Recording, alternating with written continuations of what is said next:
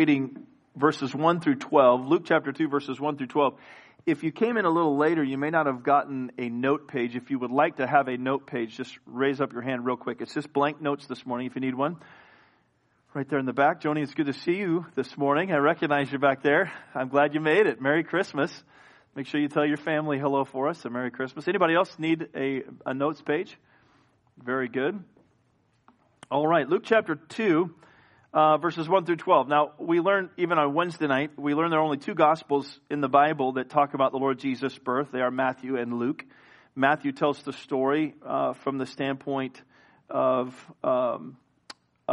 Joseph. Luke tells the standpoint of Mary. We're going to talk a little bit more about Mary's submission on Wednesday night. Wednesday night at 6:30 is our candlelight service. You don't want to miss that. And we're going to have a fellowship right after that. If you are going to be able to be here and you can help us and sign up for bringing some cookies and other things like that, you can sign up in the foyer if you haven't signed up already. In fact, if you don't sign up, you can just bring cookies anyway. But if you sign up, that'll help us to be able to plan. And so that'll be Wednesday night. We're going to talk a little bit more about Luke chapter 1. But Luke chapter 2 tells a story I think that most of us are familiar with. And I want to read the passage today, and I want to glean as much as I possibly can. How many would realize that the age that we live in today, one of the characteristics of the age, you could say, would be foolishness? Could you agree with that? If the opposite of wise is foolish, then we could look at this culture that we live in and say, man, what a foolish age. When even the thought, the Bible says, of foolishness is sin, we live in an age where people scoff at the truth, where people not only act foolish, they think foolish, and from the foolish thought comes from the foolish heart comes a foolish thought, comes a foolish act. And really, it sounds so elementary, but it really is accurate. We live in a foolish age. And what I want to try to convey today is that age has really, unfortunately, always been. And in order to be wise, we have to seek the one from whom wisdom comes. Proverbs chapter 2 says wisdom comes from the mouth of God. Well, isn't it interesting that the Lord Jesus Christ is the living Word of God? And we find these men seeking the Lord in Luke chapter 2. It's the story of what we know as the wise men. I'm sorry, I think I'm in the wrong passage. Luke chapter 2 is not the right passage. It's supposed to be Matthew chapter 2. There it is. My thingy was in the right place. My mind was in the wrong place. I have it literally on my notes in the wrong place. Matthew chapter 2. I'm so sorry. I'm nervous. I don't get to preach very much, so I'm nervous today. I kind of don't know what to say. Matthew chapter 2. The Bible says, now when Jesus was born in Bethlehem of Judea, and I want you to see this, in the days of Herod the king, behold, there came wise men from the east to Jerusalem. Now remember, Jesus was born in what city? It's not a trick question. In what city? Bethlehem. They're like, okay, Moses was not on the ark. Noah didn't give the Ten Commandments. Jesus was born in Jerusalem. No, he was born in Bethlehem. All right. So it says, when Jesus was born in Bethlehem, it says that wise men came from the east to what city? To Jerusalem. Look at verse 2. Saying, where is he that is born King of the Jews? For we have seen his star in the east and are come to worship him. Verse 3, when Herod the king had heard these things, he was troubled, and all Jerusalem with him. And when he had gathered all the chief priests and scribes of the people together, he demanded of them, that is the priests and the scribes, where Christ should be born. Verse 5, and they said unto him, in Bethlehem of Judea, for thus it is written by the prophet. In Micah chapter 5 and verse 2, you'll find this, in Bethlehem of Judea, for thus it is written by the prophet, and thou, Bethlehem, in the land of Judah, art not the least among the princes of Judah. For out of thee shall come a governor that shall rule my people Israel. Then Herod, notice this now, when he had privily called the wise men, inquired of them diligently what time the star appeared. Now, look, I believe the Bible is right. And I think it's important that we get stories right. The Bible doesn't say that the wise men came to Herod and sought for Jesus. The Bible says that they came to Jerusalem and made the statement. Herod inquired privily of the wise men and then sought them to come to him. The Bible says, and then Herod, when he had privily called the wise men, inquired of them diligently what time the star appeared. Now the plot begins to hatch. Verse 8. And he sent them to Bethlehem and said, "Go and search diligently for the young child. And when you have found him, bring me word again, that I may come and worship him also." When they had heard the king, they departed. And lo, the star which they saw in the east went before them till it came and stood over where the young child was. When they saw the star, they rejoiced, and with exceeding great joy. And when they were come into the house, they saw the young child with Mary his mother, and fell down and worshipped him. And when they had opened their treasures, they presented, or they gave, the word is actually offered unto him gifts, gold, frankincense, and myrrh. And being warned of God in a dream that they should not return to Herod, they departed into their own country another way. Look down at verse 16. Then Herod, when he saw that he was mocked of the wise men, was exceeding wroth, and sent forth and slew all the children that were in Bethlehem and in all the coasts thereof, from 2 years old and under, according to the time which he had diligently inquired of the wise men. Then was fulfilled that which was spoken by Jeremiah, or Jeremy the prophet, saying, In Ramah was there a voice heard, lamentation and weeping and great mourning, Rachel weeping for her children, and would not be comforted because they are not. Now that's a really familiar story, and we sing a song actually, We Three Kings of Orient Are. Now unfortunately that's not politically correct today, you're not supposed to say the word Orient, but that's the title of the song, We Three Kings of Orient Are. And it tells the story of these wise men coming to Jesus. And that would be inserted, and I suppose, in many of our libraries of Christmas music. And I don't know about you, I love Christmas music, and I love to sing it. I've been listening to my fair share of it. We Three Kings of Orient Are, they tell me, was written by a man named John Hopkins in 1857 in a town called Williamsport, Pennsylvania. He wrote it for a Christmas pageant that was to be played in New York City.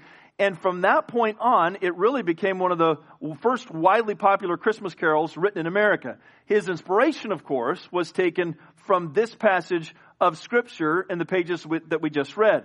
This story has always meant so much to me as a Christian, and it really has meant a lot to a lot of people if you study it.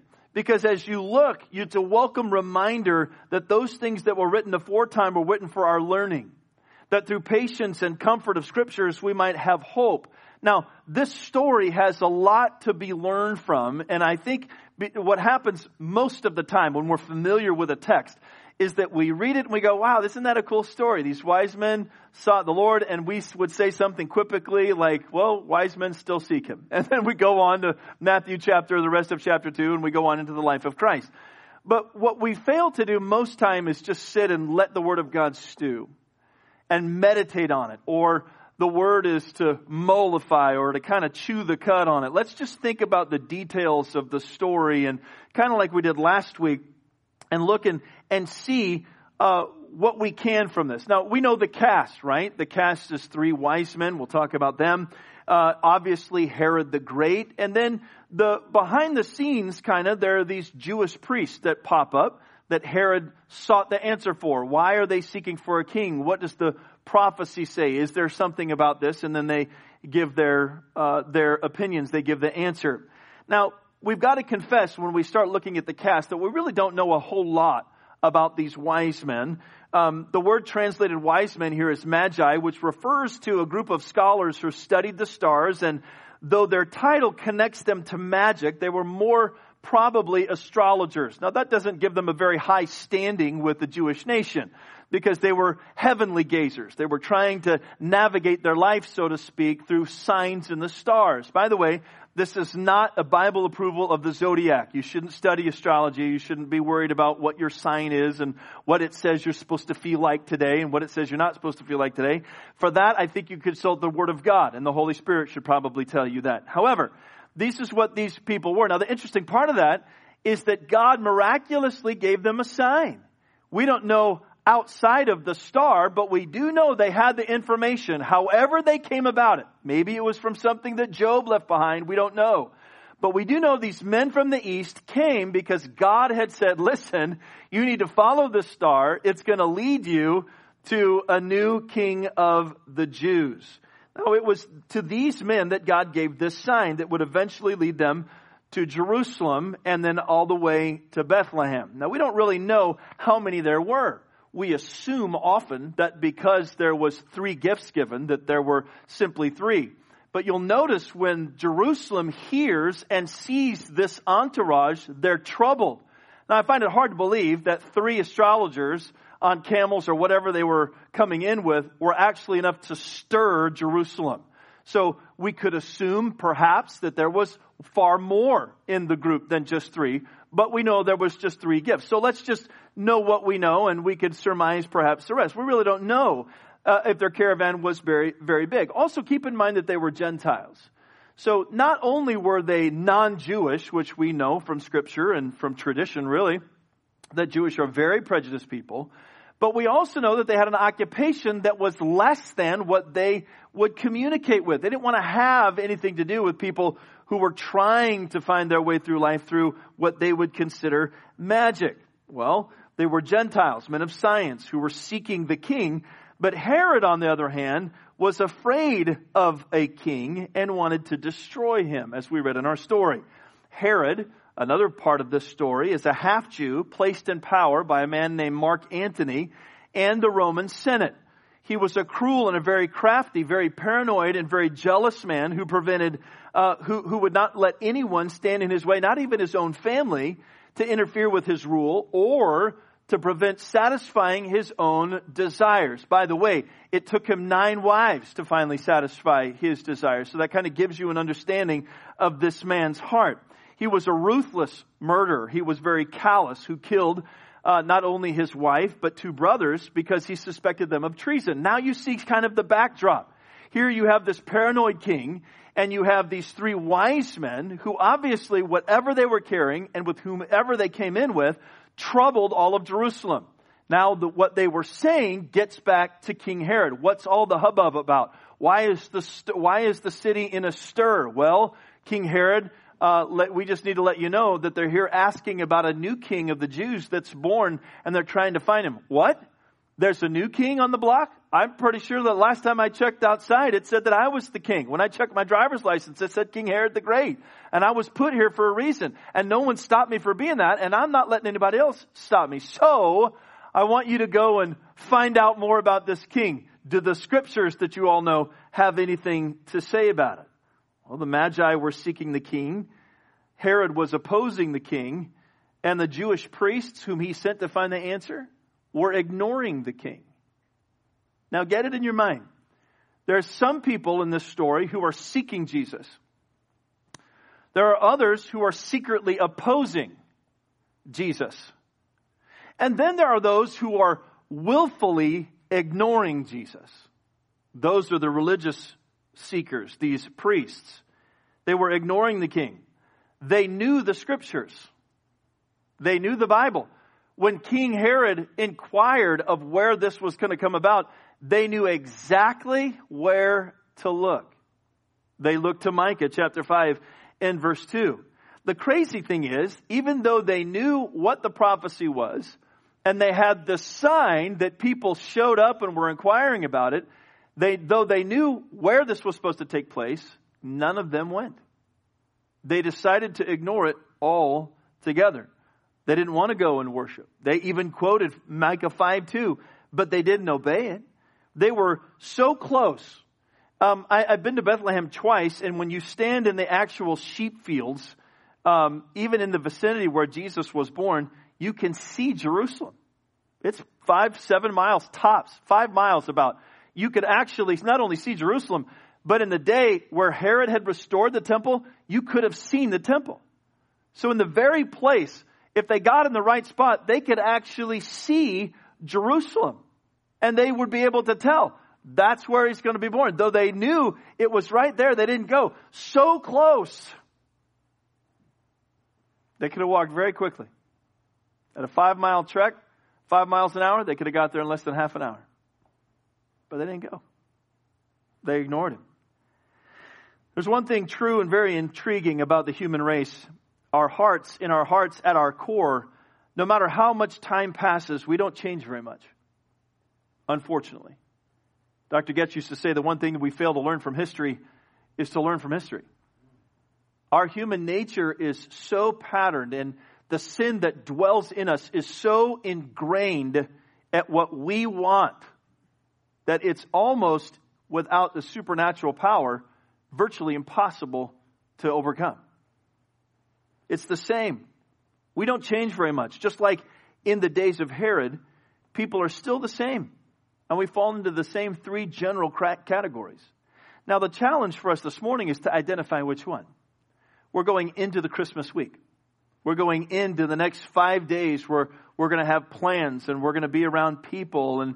And what I'm hoping for is that while you go through your plans, and I pray that they all work out, and while you're around all those people, I pray that it's for the right purpose. And really, you could say, I hope that it's for the right person. And that it wouldn't be for you or even the people that you're with, but it would be for the Lord's sake and glory. That's why we're here. So let's look at three categories that we mentioned earlier that we could see which one do we line up in today. First of all, let's just remember that in the days of Herod, so are they in the days that we live in, and that is there are people who, number one, openly seek Jesus. They openly seek Jesus. Now, the fact of the matter is these wise men, think about this, were determined to get to Jesus. Remember, the Bible says that Herod inquired of them as to what time the star appeared, and then it says, because of that question that they answered, he killed every boy that was under the age of 2. So we can guesstimate that somewhere in the neighborhood of maybe 6 months, a year, maybe 2 years. Maybe they started studying the star and it took them a little time to figure it out. But at the outset, 2 years, these men journeyed from where they were all the way to Jerusalem. They saw something, they found out something, they followed it by faith, and they weren't going to be stopped until they got to Jerusalem to find out what God wanted them to find out. They wouldn't let their occupation stop them. Though they were astrologers, they could have said, look, we need to change our visage. We need to identify like this. We're going to go into the Jewish capital. We know that they serve an invisible God. And that God revealed himself to us, but they don't have any dealings with Gentiles like us, especially because of our occupation. They didn't let that stop them. They openly sought Jesus. They didn't let their reputation of what they were. They didn't let their ethnicity stop them. They were determined openly to come to Jesus Christ. Why? I'll give you 3 reasons that I can surmise. First of all, because they really wanted to know him. They really wanted to know who he was. They wanted to know him personally. Jeremiah 9 verse 23 and 24 says, thus saith the Lord, listen to this, let not the wise man glory in his wisdom, neither let the mighty man glory in his might. Let not the rich man glory in his riches. Verse 24, but let him that glory in this, that he understandeth and knoweth me, that I am the Lord, which exercise loving kindness and judgment and righteousness in the earth. For in these things I delight, saith the Lord. I think in my heart of hearts that God was pleased with these men, however many there were, that were openly seeking Jesus. They wanted to know, we are coming to worship him. We want to know where he is born. We want to find him. And they didn't let anything prevent that. They were openly seeking him. They went into Jerusalem and they were so open about it, the whole city found out that these people were seeking a king. They wanted to know him personally. I think secondly, they wanted to worship him. I think that's evident. The Bible says that they offered to him gold and frankincense and myrrh and all of these things that would finance Joseph and Mary's trip to Egypt, by the way. How in the world, if they couldn't afford a lamb sacrifice, could they afford to take their family and dwell in Egypt? Him not being able to have a job and get all the way down there. I'll tell you how. God had it already planned out that these people who were going to come and give their offering to the Lord Jesus Christ were going to give Jesus a way to escape this awful plan. God's timing is awesome. Here we find these individuals that wanted to worship him because they wanted to know him, but in doing that, they honored him. They wanted to honor him. There is no doubt when you read the story that when they found the Jesus, that they honored him. They humbled themselves. These 3 wise men offered invaluable treasures. The Bible uses the word treasure. They had opened their treasures. It says that they fell down and worshiped him. And when they had opened their treasures, they presented unto him gifts, gold and frankincense and myrrh. Now think about this. They were openly seeking Jesus. Now, whenever I think of Christianity, unfortunately, I don't see the majority of Christianity openly seeking Jesus. But I know that we should.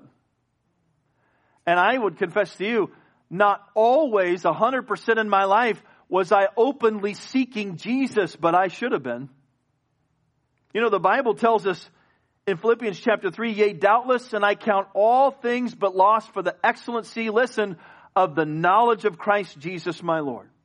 For whom I have suffered the loss of all things and do count them but dung, that I may win Christ and be found in him, not having mine own righteousness, which is of the law, but that which is through the faith of Christ, the righteousness which is of God by faith, that I may know him and the power of his resurrection and the fellowship of his sufferings, being made conformable unto his death. Verse 13 says, but brethren, I count not myself to have apprehended, but this one thing I do, forgetting those things which are behind, reaching forth into those things which are before, I press toward the mark for the prize of the high calling of God in Christ Jesus. It just kind of seems that wherever Paul was, no matter what his circumstances were, no matter whether he was liked or disliked, whether it was in Corinth or Lystra or Derbe or Berea or Thessalonica, he was going to openly seek the Lord.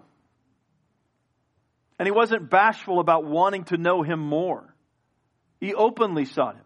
Deuteronomy chapter 4 and verse 29, but if from thence thou shalt seek the Lord thy God, thou shalt find him if thou seek him with all thine heart and with all thy soul. And I think that's where we come a little short. See, these wise men sought the Lord with all their heart and with all their soul. How else could you account for a 2-year journey and an expensive gift and falling down to a baby? It would be beneath them to do it in any other way. Rather, they knew who he was. They wanted to know more of who he was so that they could worship and honor him. Are you openly seeking Jesus? Or is there something or someone keeping you from doing that? Because we live in a foolish age. If we live in a foolish age, what do they need to see? The wisdom of God. What's the wisdom of God? The wisdom of God is seeking the Lord. Is saying, you know what? If you really want to find out what life is, you need to seek the Lord Jesus Christ. Now, that's the first category. Just like then, there are today those who openly seek Jesus. Secondly, there are those that secretly oppose him. Secretly oppose him. Now think about this. And once you study history and once you learn a little bit more about Herod, you'll understand that Herod was completely obsessed with one person in the world, himself. I've been to Herod's palace in Caesarea, and it's amazing. I don't know for sure, but he must have been one of the first ones to have an indoor pool. Only because he built it right out into the water, so as the water comes in, it fills his pool naturally. So he could take a stone. I've been on the stone path. You can walk straight out and you can see where his pool was carved. It's amazing. The foundation of that palace is absolutely amazing. The places that he put his mark on the side of Masada, anywhere you go where Herod had a mark, that's why he tried to build a temple. He was trying to please the Jews and at the same time trying to please the Romans, but it was all to please himself. He wanted to make a mark for himself. His own grave is really just a testament as to how great he is. Now, he was obsessed with one person himself and opposed anything or anyone who kept him from getting what he wanted. Because he was half Jew, when news of the newborn king came to his ear, he was troubled. That word means disturbed and troubled with questions. Perhaps because all Jerusalem was also. He didn't like an unsettled kingdom. So he makes inquiry, and lo and behold, he finds just a few miles away a city named Bethlehem that was the place that was prophesied by the prophet Micah. So then the king hatches a plan. The king feigns himself to gain audience with the visitors from the east and then inquires of them. And then he made it appear as if he actually cared, as if he actually desired to worship him also. The Bible says And he sent, verse 8, and he sent them to Bethlehem and said, go and search diligently for the young child. And when you have found him, bring me word again. Well, why? Well, it says that I may come and worship him also. Now, the crazy part about this is in verse 10, the Bible says when they saw the star, they greatly rejoiced. I don't doubt that they saw the star and greatly rejoiced because the star had reappeared to them again. I don't doubt that. But perhaps they rejoiced because someone else wanted to come and worship the king along with them. I don't know for sure. I do know for sure the context is of the star. But if you had traveled all that way and you had gained all that information, wouldn't you be a little excited if someone said, hey, can I come and do it too? You have another mission. Go and find him and then come and tell me so that I can come and do the same thing. Unfortunately, Herod was not interested in the kingdom of the king.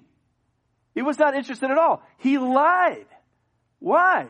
Openly, he was saying, yes, I want to do that. But secretly, he was opposed. Secretly, everything in his life was opposed to the kingdom of God. You know, people today are also secretly opposed to Jesus as well. Some people are opposed ignorantly. Well, what do you mean? Well, they're blinded. They've been lied to by the devil, and they've believed enough lies. So they're religious, but they're lost in their good works. They have a form of what godliness is supposed to be. They do some religiosity in their life, but secretly they're opposed to anything else than just the outward appearance. Because they're blinded. Whom the God of this world hath blinded the minds of them which believe not, lest the light of the glorious gospel of Christ, who is the image of God, should shine unto them. Some people do it ignorantly. They are opposed to anything personal with Jesus because of their religiosity. They do it ignorantly. But there are others, secondly, that do it purposely. They do it purposely. And that's Herod. You see, these may even be Christians at times. They want others to see them as good Christians. They want to, the old phrase is keep up appearances. They want to go to church when they're supposed to go to church, especially at Christmas, Easter, you know. And the important times, they want people to know, oh, no. Yeah, they must be good. They must be good Christians. They want others to see them as good Christians, but secretly they have their own plans. Secretly they have their own pleasures, their own agenda. And I think you could understand here from Herod's point of view and kind of make the application. You see, a king has a kingdom. And a kingdom has boundaries. And a kingdom has laws that have to be kept. And a kingdom also has a purpose. And that purpose is to serve the benefit and the welfare of the king. Now think about it. If you're Herod and you're obsessed with yourself, and there's a mention of another king, that means there must be a kingdom. And what if that king's laws don't match up with my laws? What if his boundaries are not the same boundaries that I have for my life? What if they're different? Well, if I'm obsessed with myself and I find out that there's another king in town and his boundaries are different than mine, I'm opposed to his. I'm opposed to China ruling over Taiwan. Okay, there's an international border that says, no, they're an independent country, leave them alone. I'm opposed to a violent takeover of another kingdom. I'm opposed to that. But Herod and some people are opposed to Jesus taking over their kingdom. Wait a minute, my agenda doesn't line up with your agenda, but I love to go to church. I love it when people think highly of me. There's no doubt in my mind that Herod wanted everybody, especially the religious crowd, to think that our king really wants to do right. And his heart was black as the night. His heart was nowhere close to wanting to go and worship the Lord Jesus Christ. He wanted all that worship. How do you know that? Because he was killing everybody that was opposing his kingdom. The Bible says, by the way, of the Lord Jesus Christ in Acts 2 and verse 36, therefore, let all the house of Israel know assuredly that God hath made that same Jesus, whom ye have crucified, both Lord and Christ. Regardless of what my kingdom and my boundaries and my laws may say and dictate for my life, Jesus Christ is the King of all kings, according to God himself. Now, I'm either going to say, I want to come and bow before you and honor you and subject myself to you, or I'm opposed to you. The Bible says in Colossians 1 and verse 16, by the way, for by him all things were created that are in heaven, that are in earth, visible and invisible. Listen, whether they be thrones or dominions or principalities or powers. That word is authority. All things were created by him, but wait, and for him. The Bible says, and he is before all things, and by him all things consist. And he's the head of the body, which is the church, who is the beginning, the firstborn from the dead. That in all things he, that is Jesus, might have the preeminence. Now we know why Herod was secretly opposed. Because there was nobody more important or preeminent in his life than himself. The Bible says in Matthew 27 verse 22, Pilate saith unto them, when Jesus had been scourged and standing before the Jews, what shall I do then with Jesus, which is called Christ? He asked the question that was asked in private to Herod. What are you going to do about this? And you know what's interesting to me? Is the people made the same decision with Jesus as an adult that Herod made when he was a baby. The next verse says, they all say unto him, let him be crucified. Herod wanted to kill Jesus at birth, and Jesus' own people wanted to kill him as an adult. Why? Because they secretly opposed anything that was opposed to them. Isn't it interesting? There are people in this story who openly sought Jesus, just like people today who openly seek Jesus. There are people in the story, just like today, who are secretly opposing Jesus. They have this affront necessarily, but they're opposed to the boundaries and the laws of the kingdom of God. Even though they know the scriptures, there are others who willfully ignore Jesus. Number 3, and we're done. Verse 4 is interesting to me in Matthew chapter 2. And the Bible says in verse 3, when Herod the king had heard these things, everything that troubled Jerusalem, he was troubled, and all Jerusalem with him. Verse 4, and when he had gathered all, notice, the chief priests and scribes of the people together, he demanded of them where Christ should be born. And they said unto him, well, here's where it is, in Bethlehem of Judea. Because it's written in the prophecy, and thou Bethlehem in the land of Judah. And these are the priests and the scribes. Now don't let that just flow right by. These are the people in charge of Judaism. These are people in charge of the religious practices and disciplines of the people of God in Jerusalem, the city of God, Zion, the place where God had put his name. These are the people who are supposed to know God more than anybody else. These are the people who are studied. These are the people who are learned. These are the people who, in order to be what they are, have to keep all of the law, like Paul, blamelessly. They have to serve day and night. They have to be on the same page as God. And outwardly, they were. They had the words of God in their hand. You need to understand, they didn't, the normal person just didn't go home with scriptures in their pocket. They only had what they could memorize and write down and clarify later. It was the priests and the scribes who wrote it out meticulously, who took pains to make sure there was no error in the scripture, that they had them personally and they could review them every day. In Israel, one of the sites that you go to in Masada, if he's there is an actual scribe that has a little chamber on the top of Masada, and they have a little sitting area on the outside, and you can go and peer in this old wood door, and the room is probably about the size from this door on the sides of the stage that way. That's all the bigger it is. And there's a door, and you can peer in there, and there's a scribe sitting there with his inkwell and his, whatever he's writing on, his scroll, and he is meticulously going through the Word of God. Every jot and every tittle he knows about, and he cares about, and they're in his possession. That is his copy of the Word of God. Now think about that. That's who he inquires of. These people who are very regimented in the Word of God. They know it. They know it backwards and forwards. These people had the Scriptures. The Bible says that Herod sought their advice because they had God's Word. They were supposed to know about these things. They knew where to look and where to find Herod and where he would be looking for the king. They knew all these things. They knew all about the Messiah. They knew where he would be born. They knew how. The Bible prophesied in Isaiah, "For unto us is born this day in the city of David a Savior, a child is born unto a virgin." They had all of that information. But they never went to see him. They willfully ignored the situation. Honestly, I don't even know if they were even curious. Perhaps, maybe, we don't know. Perhaps they didn't like the messengers. Maybe they didn't like the fact that there were Gentiles. And they were being told.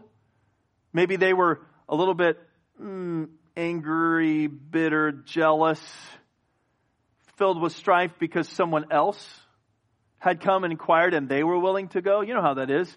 Someone else has a zeal for the Lord that's not quite like yours, and they really enjoy being in love with Jesus, and they really enjoy telling their testimony, and they really enjoy trying to be encouraged in the Lord. And when someone who's not right with the Lord sees that, they can feel a little off about it. I've been around people who are so full of encouragement and vitality, I go, I don't want to be around that person anymore. That drives me crazy. They are so happy in Jesus, and I'm just not happy right now. You drive me crazy with the joy of the Lord. Get away from me. Why are you so happy? I love Jesus. Well, I don't too, but I'm not happy about it. You know what I mean? You could just feel, sometimes you feel down. And you get around somebody who doesn't seem to be that down all the time. And you're kind of like, man, that kind of bothers me. The fact that they really love the Lord bothers you? These people, maybe it was the messengers. Maybe it was the fact that they had a zeal. Maybe it was the fact that they were Gentiles. They didn't want to be told what to do by someone who wasn't a Jew. That rhymes. They didn't want to be told. Maybe it was because they were magi. What do you guys do for a living? We're magi. Get the scribes. We need to exercise them before they go anywhere. Maybe it was that. I don't know. We could surmise. We don't know. But we do know that they willfully ignored what the Word of God said. You get it? They willfully ignored it. They had it in their possession. They ignored it. Maybe they didn't like the messengers. Perhaps they didn't like the notion that the king was a baby. What they wanted was a full-grown man. Preferably, God, if you're going to send us a Messiah, could you have him command a thriving army so that we could rid and purge this nation from Rome? Preferably. He's a baby? Why am I going to... What kind of a threat is a baby? King, why are you threatened from a baby? I mean, really, if he's the king, you're going to kill him before we find out if he's the king? We don't know. So what did they do? They did nothing. Their expectations weren't met, either by the messengers or the message.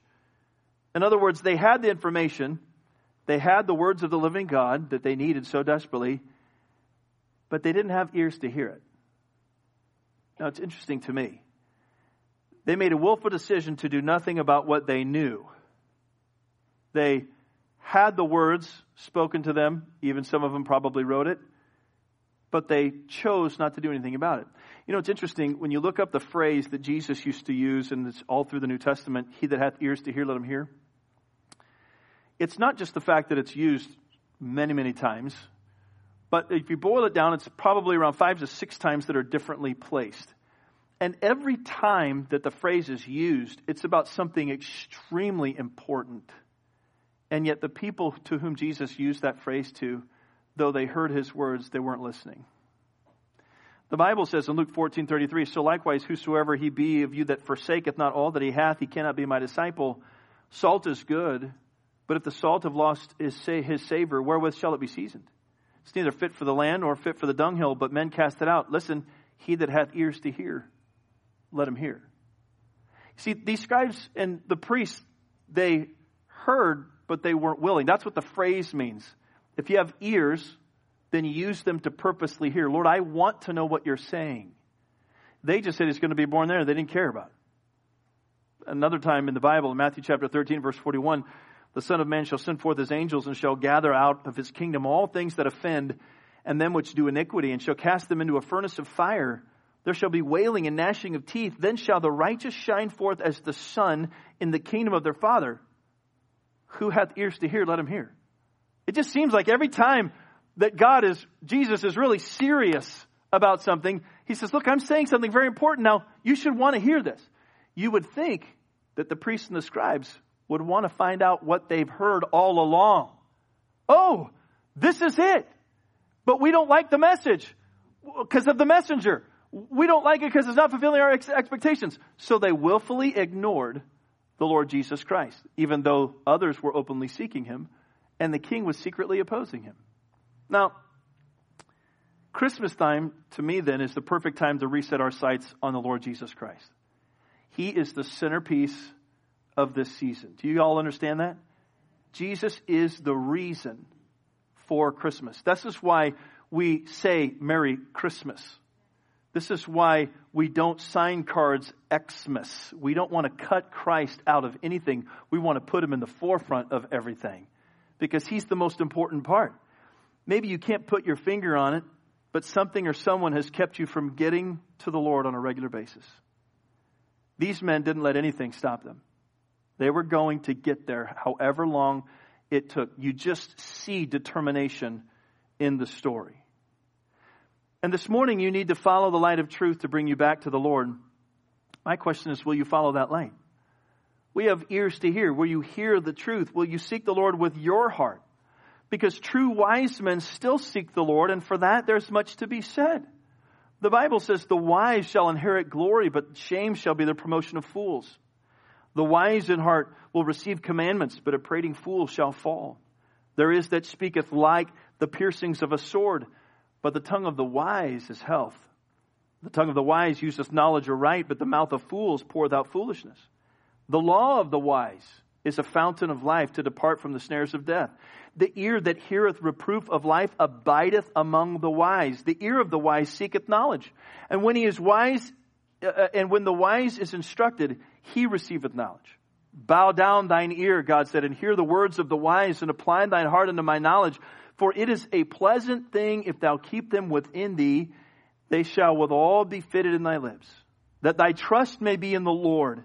I've made known to thee this day, even to thee. Have not I written to thee excellent things in counsels and knowledge, that I might make thee know the certainty of the words of truth, that thou mightest answer the words of truth to them that send unto thee. Man, the amazing thing about wisdom is that it's available to every one of us. We don't have to be astrologers. We don't have to be from the east, north, or the south in order to be wise. All we have to do is openly seek the Lord Jesus Christ. Let's bow our heads for prayer this morning. Father, I thank you so much for the simple truths. Lord, I'm afraid sometimes that we don't want to address, we kind of pass by the low-hanging fruit because we think there's something deeper or more powerful. And yet, God, it's the fruit that you put right before us that we miss so much, so often. And so, God, today, I want to thank you for seeking us openly. I want to thank you for manifesting your love to us openly. And there's no greater love that ever has been shown in earth and in time than when you laid down your life for us. And God, that begins in Bethlehem. Father, I thank you for the story of these so-called wise men that came from the east. And Lord, the power of their story. And Lord, this morning I want to ask that you would help us now to recognize where we are in our spiritual life. Lord, 2021 is almost over. And Lord, we have much to account for in the last 11 and a half months. Lord, what I pray, though, is for the next 2 weeks of this year, that we would use it as a time to push the reset button in our relationship with you. That you would, Lord, make yourself very known and heard through your word. And Lord, as you do so, that your Holy Spirit would then give us guidance as not only to how to pray, but how to live. With heads bowed and eyes closed as Jenna begins to play this morning, I wonder